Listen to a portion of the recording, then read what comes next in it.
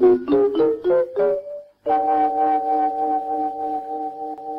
everyone, it's Eliška from Slow Czech, and I decided to start to translate my Slow Czech audios, recordings, because I received many questions whether I can translate it in English and to help you with the beautiful Czech language in English. So I will read the Czech sentences and I will translate it in English step by step, and I will explain some language difficulties and give you more explanations and to, let's say, highlight what is important to know in Czech language. So let's start with ten čas ale letí. The time flies. Time flies by. Jmenuji se Lenka a je mi 50 let. My name is Lenka and I'm 50 years old. So in Czech you can say like in English je mi 50 or je mi 50 let. It's the same, like I'm 50 or I'm 50 years old. Narodila jsem se v roce 1966. So in Czech, to say I was born, we use já jsem se narodila, ty ses narodil, on se narodil, my jsme se narodili, vy jste se narodili, oni se narodili.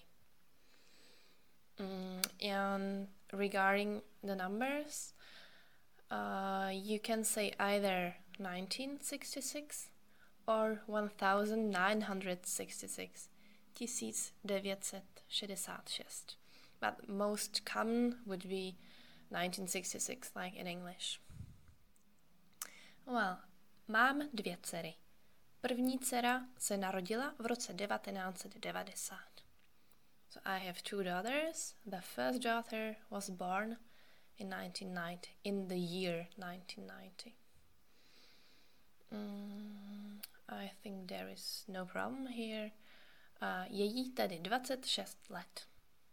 Tedy it means she is 26 years old. Well, she is 26, so thus she is 26.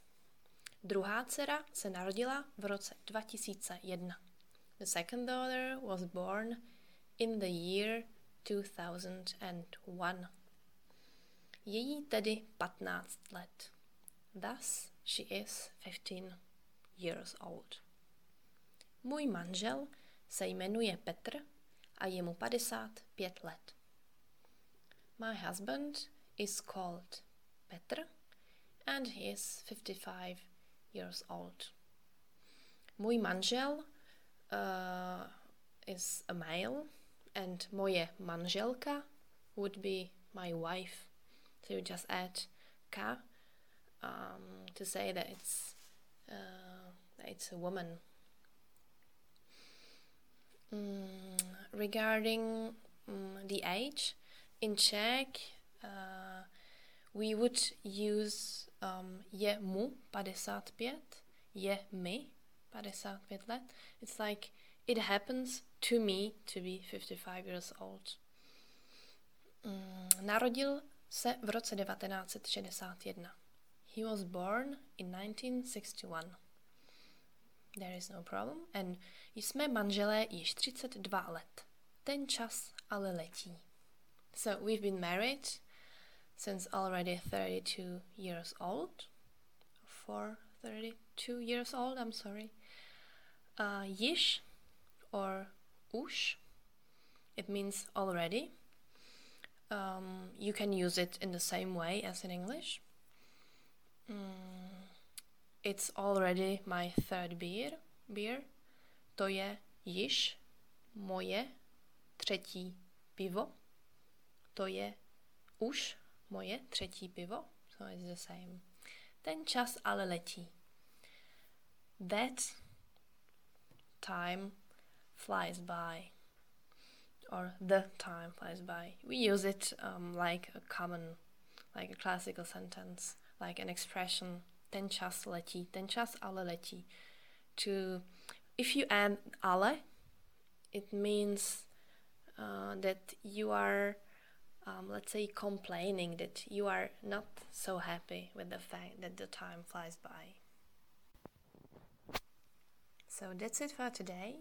Thanks for listening. I hope you enjoyed it, that I hope that you understood, and let me know if you have any questions, if I can help you with my beautiful Czech language. Bye!